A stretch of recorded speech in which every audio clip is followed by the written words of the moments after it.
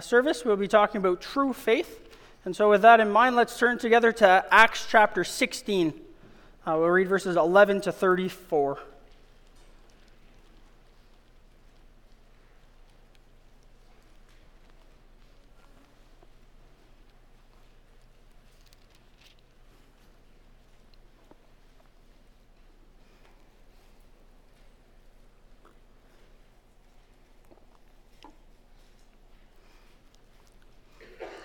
Acts chapter 16, beginning at verse 11. So, setting sail from Troas, we made a direct voyage to Samothrace, and following day to Neapolis, and from there to Philippi, which is a leading city of the district of Macedonia and a Roman colony. We remained in the city some days, and on the Sabbath day we went outside the gate to the riverside, where we supposed there was a place of prayer. And we sat down and spoke to the women who had come together. One who heard us was a woman named Lydia, from the city of Thyatira, a seller of purple goods, who was a worshiper of God. The Lord opened her heart to pay attention to what was said by Paul. And after she was baptized, and her household as well, she urged us, saying, "If you have judged me to be faithful to the Lord, come to my house and stay." And she prevailed upon us. As we were going to the place of prayer, we were met by a slave girl who had a spirit of divination and brought her owners much gain by fortune-telling. She followed Paul and us, crying out, "These men are servants of the Most High God, who proclaim you the way of salvation." And this she kept doing for many days. Paul, having become greatly annoyed, turned and said to the spirit, "I command you in the name of Jesus Christ to come out of her." And it came out that very hour. But when her owners saw that their hope of gain was gone, they seized Paul and Silas and dragged them to the marketplace before the rulers. And when they had brought them to the magistrates, they said, "These men are Jews, and they are disturbing our city. They advocate customs that are not lawful for us as Romans to accept or practice." The crowd joined in attacking them, and the magistrates tore the garments off of them and gave orders to beat them with rods. And when they had inflicted many blows upon them, they threw them in prison, ordering the jailer to keep them safely. Having received this order, he put them into the inner prison and fastened their feet in the stocks. About midnight, Paul and Silas were praying and singing hymns to God, and the prisoners were listening to them. And suddenly there was a great earthquake, so that the foundations of the prison were shaken. And immediately all the doors were opened, and everyone's bonds were unfastened. When the jailer woke and saw that the prison doors were open, he drew his sword and was about to kill himself, supposing the prisoners had escaped. But Paul cried with a loud voice, "Do not harm yourself, for we are all here." And the jailer called for lights and rushed in, and trembling with fear, he fell down before Paul and Silas. Then he brought them out and said, "Sirs, what must I do to be saved?" And they said, "Believe in the Lord Jesus, and you will be saved, you and your household." And they spoke the word of the Lord to him and to all who were in his house. And he took them the same hour of the night and washed their wounds. And he was baptized at once, he and all his family. Then he brought them up into his house and set food before them. And he rejoiced along with his entire household that he had believed in God. That's the reading of our text for now. Let's sing together in response about our desire to depend upon the Lord with childlike trust, with the words of Psalm 131. We'll sing all three stanzas. Lord.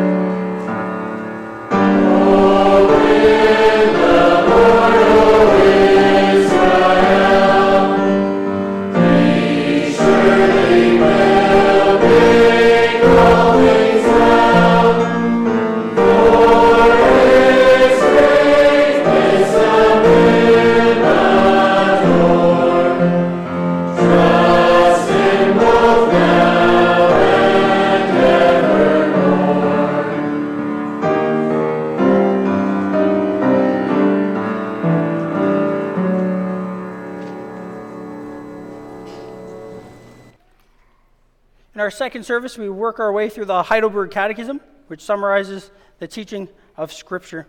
So today we come to Lord's Day 7. So I'll read our confession of our faith based on God's word from there. Are all men then saved by Christ, just as they perished through Adam? No. Only those are saved who by a true faith are grafted into Christ and accept all his benefits. What is true faith? True faith is a sure knowledge, whereby I accept as true all that God has revealed to us in his word. At the same time, it is a firm confidence that not only to others, but also to me, God has granted forgiveness of sins, everlasting righteousness, and salvation out of mere grace, only for the sake of Christ's merits. This faith the Holy Spirit works in my heart by the gospel. What then must a Christian believe?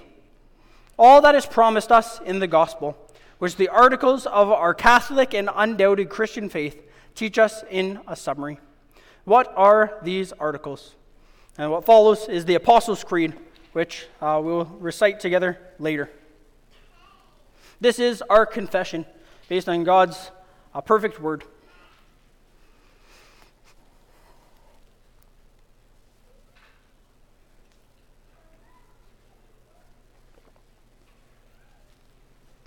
Well, brothers and sisters, I don't know about you, but personally, I really love listening to conversion stories.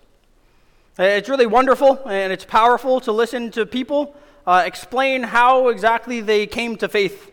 Or rather, if you want to be more precise, the people explain how God powerfully intervened and worked in their lives to bring them to true faith in Jesus Christ. A few weeks ago, I heard of one man who had spent his whole life living far from God. He had spent his whole life looking for joy and satisfaction and love everywhere he could think of apart from God. And one day he ended up in the hospital from complications of his drug use. And while he was there, someone came up to him and they started speaking with him. And he could tell, he was amazed, this person cared deeply about him, like no one else had cared about him in a long time. Eventually, after they talked for a little while, they asked him, "Do you know Jesus?" And he said, "Oh yeah, I know Jesus." And he ended the conversation. He didn't want to talk any further. But he explained that question stuck with him. It started echoing in his head. That night he couldn't sleep. He felt like Jesus himself was standing there beside his bed saying to him, "Do you know me? Do you know me?" Eventually he couldn't stand it anymore. And he turned on a Christian TV station and he began reading the Bible. And by God's grace, in the following weeks and months, he came to a true faith in Jesus Christ. He came to believe that Jesus really came to earth and he was exactly who he said he was. That he was the Son of God who came to suffer and die for sinful people, who came to suffer and die for him, to save him from his sin and guilt and shame and bring him back to God. And he really believed that Christ loved him and laid down his life for him. And I come and found him. And likewise, in our text today, we have read a couple of conversion stories. We read about two people who came to true faith in Jesus Christ, two people from radically different backgrounds, who were brought back to God simply by believing the good news of his Son. And so today we'll explore a little bit more true faith, and we'll do it in three parts. First, we'll see the necessity of true faith. Secondly, the nature of true faith. And then thirdly, the object of true faith. So first, the necessity of true faith. And maybe someone has once asked you the question, what do you want first, the good news or the bad news? And the Catechism, it doesn't ask us that question, it just kind of jumps in. But maybe you've noticed over the last number of weeks, it starts off with the bad news. Bad news that we were created for greatness and for God's glory. But through our first parents, Adam and Eve, we've thrown away the greatness and glory we were created for. The world is broken and we're liable to judgment. The Catechism is made very clear. The connection between heaven and earth has been severed. But the bad news is just to set up the great and glorious news that the person in our introduction, that man came to know and love. The great and glorious news that we heard last week as well. The Lord sent a Savior, his own dear Son, and he himself became the bridge between us and God. He is our mediator. Jesus Christ, it's amazing to even think what it would look like because it's so different than we are. But Jesus Christ kept God's law perfectly. And everything Jesus said and everything he did, he loved the Lord his God with all of his heart, with all of his soul, with all of his mind, with all of his strength. What would that even look like? More than that, Jesus Christ loved us with all of his heart, with all of his soul, with all of his mind, and all of his strength. He loved his neighbor as himself. That is the good news the Catechism's outlined for us, especially in Lord's Day 6. But now the question is, how does Christ's awesome salvation and work, how does his perfect love, how does that salvation become my salvation? What does that have to do with me? How does Christ's payment become my payment? And how does his righteousness become my righteousness? And that's the question that Lord's Day 7 deals with. That's the question that our text deals with as well. We need to picture the story, what's going on with Paul and Silas. So Paul and Silas have been going out and they've been boldly preaching the gospel from city to city. And in this town in particular, they had preached the gospel and they had healed a little girl from demon possession. And as a result, as thanks, they were beaten violently by an angry mob. That's what we read. They were dragged before the rulers of the town. The people tore the garments off them, had them beaten with rods, and when they had inflicted many blows upon them, the town's rulers had them thrown in prison. And Tim Keller, commenting on this passage, he mentions that it seems the jailer keeps up the cruelty of the townspeople and the rulers. The jailer, if you look at the text, he doesn't allow them to wash up their wounds. He throws them into the deepest part, the inner part of the prison, where it's darkest and most uncomfortable. He had their legs put in stocks. Stocks, wooden stocks. I'm sure you can picture them. They were made for imprisonment, but also for punishment, for torture. They're extremely painful, and they made it impossible for them to get comfortable, especially after being beaten by so many blows. And Paul and Silas in prison, unable to sleep, unable to get comfortable, they could have wept. They could have lamented. But instead we read, they sang and they prayed. Most commentators believe these were prayers and hymns of joy and praise and thanksgiving to God for their salvation. Eventually, there was an earthquake, and the doors flung open, and everyone's bonds, their chains were loosed. And when the jailer saw this, he was going to take his own life. He knew the punishment for letting prisoners escape under your watch was execution, if not worse. And yet, then the jailer, he experiences incredible grace, like he had never seen before in his life. Paul and Silas, these prisoners who had been mistreated and beaten by others, and seemingly mistreated by him, they were still there, and they kept the others there as well. And so the jailer runs up, and we read he was trembling. He fell on his knees. These men, he knew, had saved his life, and he didn't deserve it. They had been treated awfully, and yet how did they repay him? They treated him wonderfully with undeserved compassion. He never would have done that. And so he falls on his knees, and he asks them, "What must I do to be saved?" How can this remarkable salvation that you have, that you sing out in praise in the middle of the night in the inner part of a prison after being beaten, how can that salvation that you have, where you extend grace like this to me, your jailer, who had left you in such uncomfortable situations, how can this salvation that you have, how can that become my salvation as well? The prison guard is asking.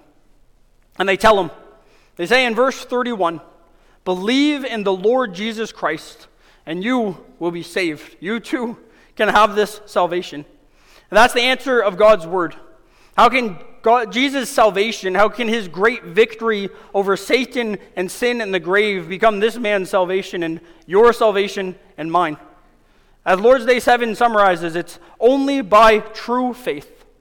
It's by true faith, the Catechism says, that we're grafted into Christ and receive all his benefits. One time I taught about this in a catechism class, and I was getting so excited about being grafted into Christ.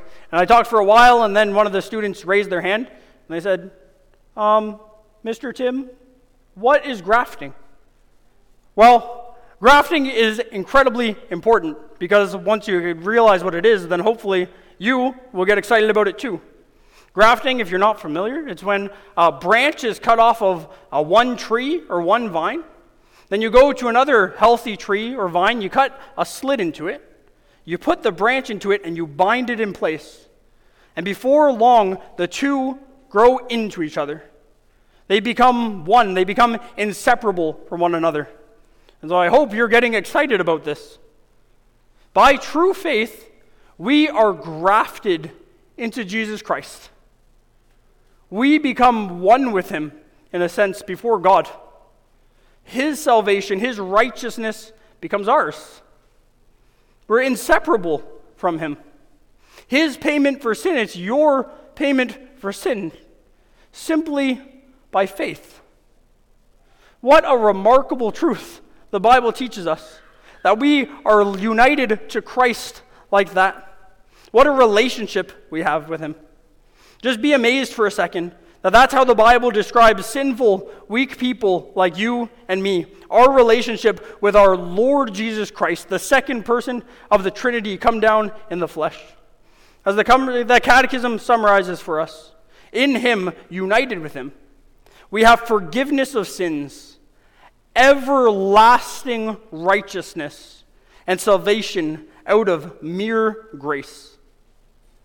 I was struck this past week thinking about how fitting it is, how that God has chosen to unite us to Christ, like branches of a vine or like parts of a body. God does it by faith. Isn't that extremely fitting? Think back to the beginning of the Bible. Think about what wrenched us apart from our God and Creator at the beginning. What pulled us apart from our God? It was when the devil started speaking lies. He started getting us to doubt God, getting us to turn against God, not trusting him, so that we didn't believe that God wanted what was best for us. We thought God was holding out on us. And so not trusting him, Adam and Eve, our first parents, they rejected God and rebelled against him and tried to take life for themselves. And now, brothers and sisters, how does God bring us back to himself? He gave his own Son to take our sin and death, to give us righteousness and life, eternal righteousness. And how can this be? How can I receive him? How can you receive him? God simply says, trust me. Believe in me, and you shall be saved. You will be counted with Christ. And so the question we need to ask is, do we believe in Jesus Christ? Do we trust him? Do we rest in him alone, his person and work for our salvation? At the beginning of the sermon, I told you a story of an unbeliever coming for the first time to faith in Jesus Christ. This past week, I also heard a radically different story. The story of John Wesley. John Wesley had grown up in a Christian family. He had gone to church all his life. He was a good student, seemingly a great Christian. He went to seminary. He became a pastor. After that, John Wesley became a missionary. But one day, John Wesley went to some meeting, and he heard someone reading from Martin Luther's commentary on Romans, about how Martin Luther had come to believe that he was right before God, grafted into Christ, righteous forever, eternally. Not because of any of his good works or anything he did, but rather he was spotless and blameless only by true faith in Jesus Christ. And John Wesley said, for the first time ever, even though he had heard this message all his life, his heart was strangely warmed. And he felt, for the first time, he did trust in Christ alone for his salvation. And John Wesley wrote in his journal that the Spirit of God chased away the darkness of my unbelief. And when he met with his brothers and friends, he joyfully shared with them that finally, truly, he believed. He believed he was right before God. He believed he was united with Christ now and eternally. And so naturally the question is, do we believe in Jesus Christ? Because it's by true faith we're united to him and can face God without fear and shame once again. Never by our works, even if we become a missionary, even if we become a great pastor. And we can notice that there's something really beautiful in the Catechism. The Catechism does not say to you or me that we're grafted into Christ by a strong faith, does it? It doesn't say we're grafted into Christ by an impressive faith, one that would make other people say, wow. It doesn't say we're grafted into Christ only by a heroic faith. Instead, the Catechism summarizing Scripture says we're grafted into Jesus Christ by true faith. That's wonderful, isn't it? True faith. There's no partial grafting into Christ. Even by weak faith, even by unimpressive faith, by a simple childlike faith, we are united to Christ. And we depend on Him alone, now and forever, for our salvation. And there we are secure. So that's the necessity of true faith. And that brings us to our second point, the nature of true faith. Charles Spurgeon, a great preacher, he once said that faith, even though it's so fundamental to our faith, that we use the word all the time, it's actually so difficult to define that many definitions make us understand it less. Thankfully, the Catechism gives a really simple and beautiful two-part definition of faith.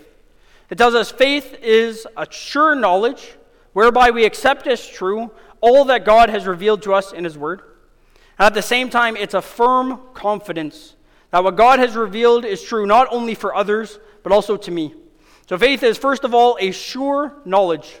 And this might surprise us. When someone says, have a little faith, what do you usually think of? When someone says, have some faith in yourself, you think it means something like a little bit of hope, a little bit of belief, a little bit of optimism. But here the Catechism says true faith starts with information. And we can see the same thing in our passage for today. Paul and Silas tell the Philippian jailer, what do you need to do to be saved? And they say, believe in the Lord Jesus Christ and you will be saved. But then they don't leave him to figure out, okay, what does it mean to believe in Jesus Christ? Instead, we read that they go with him. They go with him to his house and they taught him. They give him information, likely from the Scriptures, saying who Jesus is, what He came to do, and what He had done for them. And through their teaching, we read that they, just like what happened with Lydia earlier, by God's grace had their hearts opened, and they believed and trusted in God. As the Catechism says, true faith is a sure knowledge, whereby I accept as true all that God has revealed to us in His Word. We trust everything, every single word that God says in His Word. That is part of true faith. And of course, that does not mean that you or I, anyone here, knows absolutely everything God says in the Bible, do we? Do you know everything God says in here? I was hearing a minister talk recently. He was reflecting on 5 decades of writing sermons, 5 decades of digging into texts. And he told, especially young, new guys like me, he said, you're never going to run out of things to study. You're always going to be learning. You're going to be learning more things about God. He said, you're going to keep on going back to this same book, and you're going to keep on being amazed by our salvation in Jesus Christ. It's inexhaustible. But it means that we have a sure knowledge whereby we accept as true all that God has revealed to us in His Word. It means fundamentally that we're not just trusting God's Word, of course we are, but we're trusting it because it's from God Himself. We're trusting God. As Martin Luther notes, it's a great honor, he says, to hold up someone as truthful and trustworthy. Do you have anyone in your life that you hold up as truthful and trustworthy? Someone asks you to vouch for this person and you will say, I don't even know exactly what they're going to say to you. I don't know what they're going to do, but I trust that person. You can trust anything they say. Well, that's what we have in the Bible. We come to know a little bit about Jesus Christ. We're going to be learning for our whole life. And yet we come to know just a little bit and we say we trust everything. We trust every word and we can't wait to get to know more. That's where our faith begins, with knowledge, a sure knowledge. But the Catechism says that our true faith isn't just knowledge. You can look, for example, back at our text. The story of that little girl possessed by a demon in our text. The evil spirit within her, if you look at the story, clearly had a sure knowledge of God. We read in the text that this little girl, because of the demon in her, was crying out for days, "These men are servants of the Most High God, who proclaim to you the way of salvation." What's wrong with that message? Absolutely nothing. The demon had it absolutely right. Paul and Silas, they were servants of the Most High God, proclaiming the way of salvation, Jesus Christ. We can have knowledge without having faith. True faith, as the Catechism explains it, involves not just a sure knowledge, but at the same time a firm confidence that not only to others but also to me, God has granted forgiveness of sins, everlasting righteousness, and salvation out of mere grace, only for the sake of Christ's merits.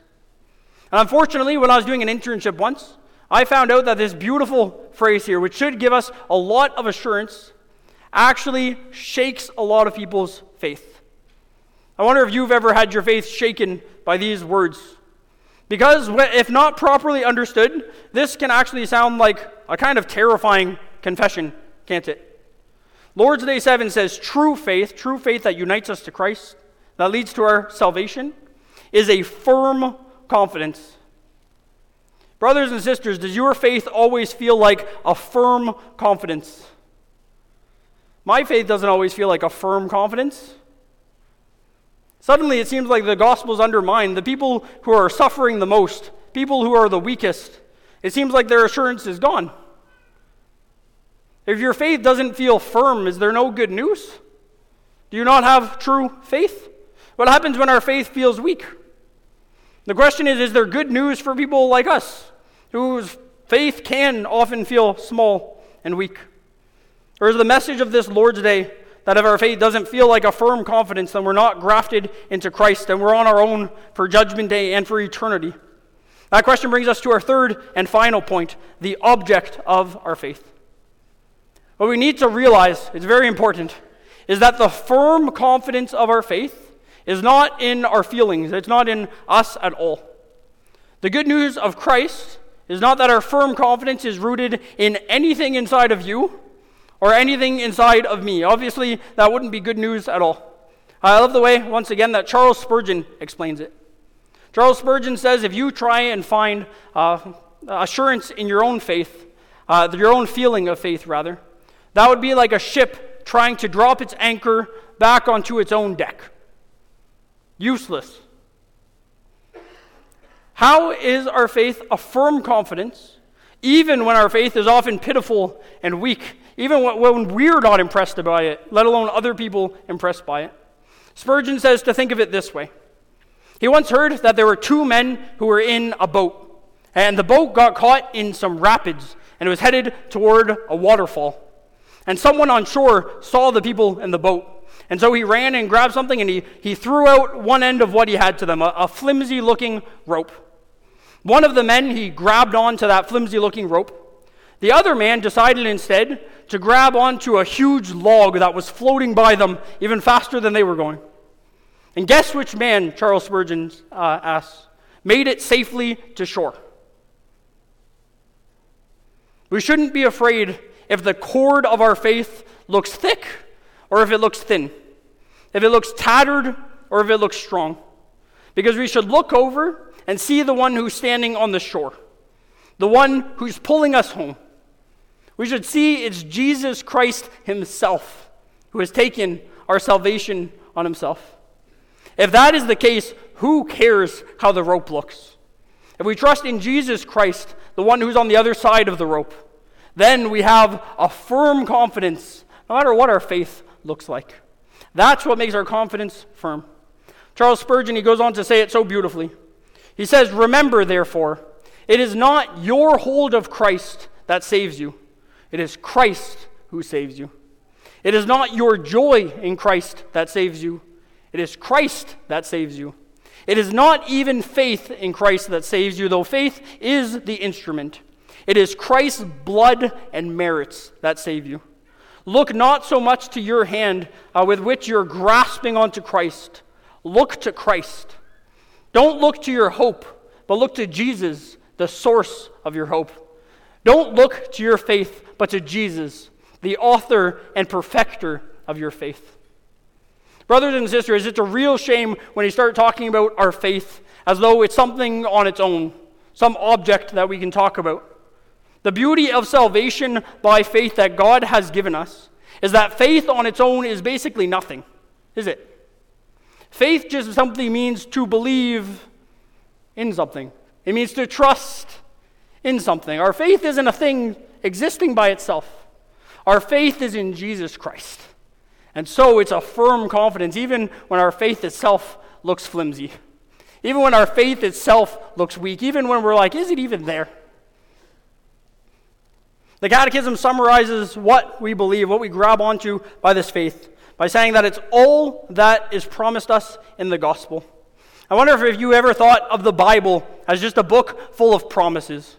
God's promises of who he is and what he's done and what he will do for his people. One of my friends once shared a beautiful story with me. There's a time in his life where he was wandering away from the Lord, away from the faith. And by God's grace, he was unsettled there. And so he came back. And when he came back, he decided to read the Bible cover to cover. And as he did, he decided that what he was going to do was take a highlighter, and he was going to highlight every single promise that God gave to his people. He said it wasn't long before pages were filled with highlighter marks. The thin pages of his Bible were becoming brittle and heavy because of all the ink highlighting each of the promises God has made to his people in his word. One man claims to have counted every promise that God makes in the Bible. He says, shockingly, there's over 7,400 of them. I didn't double check.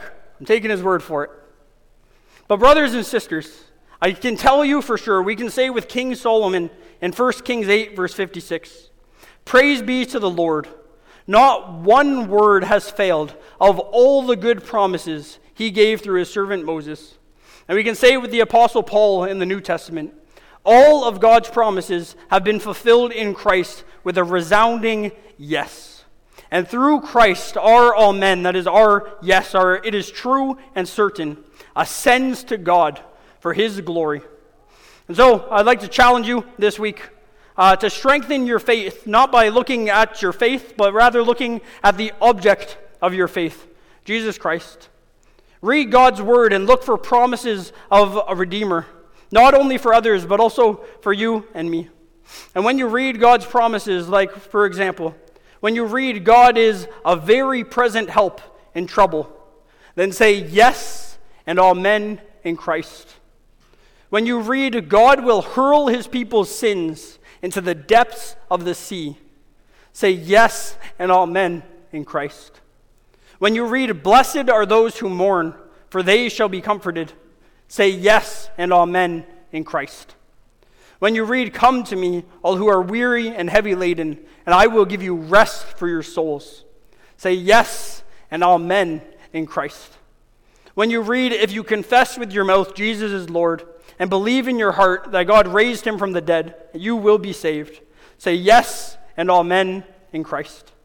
And finally, when you read that Jesus is returning, and when he does, he will wipe away every tear from our eyes, and death shall be no more. Neither shall there be mourning, or crying, or pain. Say yes and amen in Christ. Let's sing together.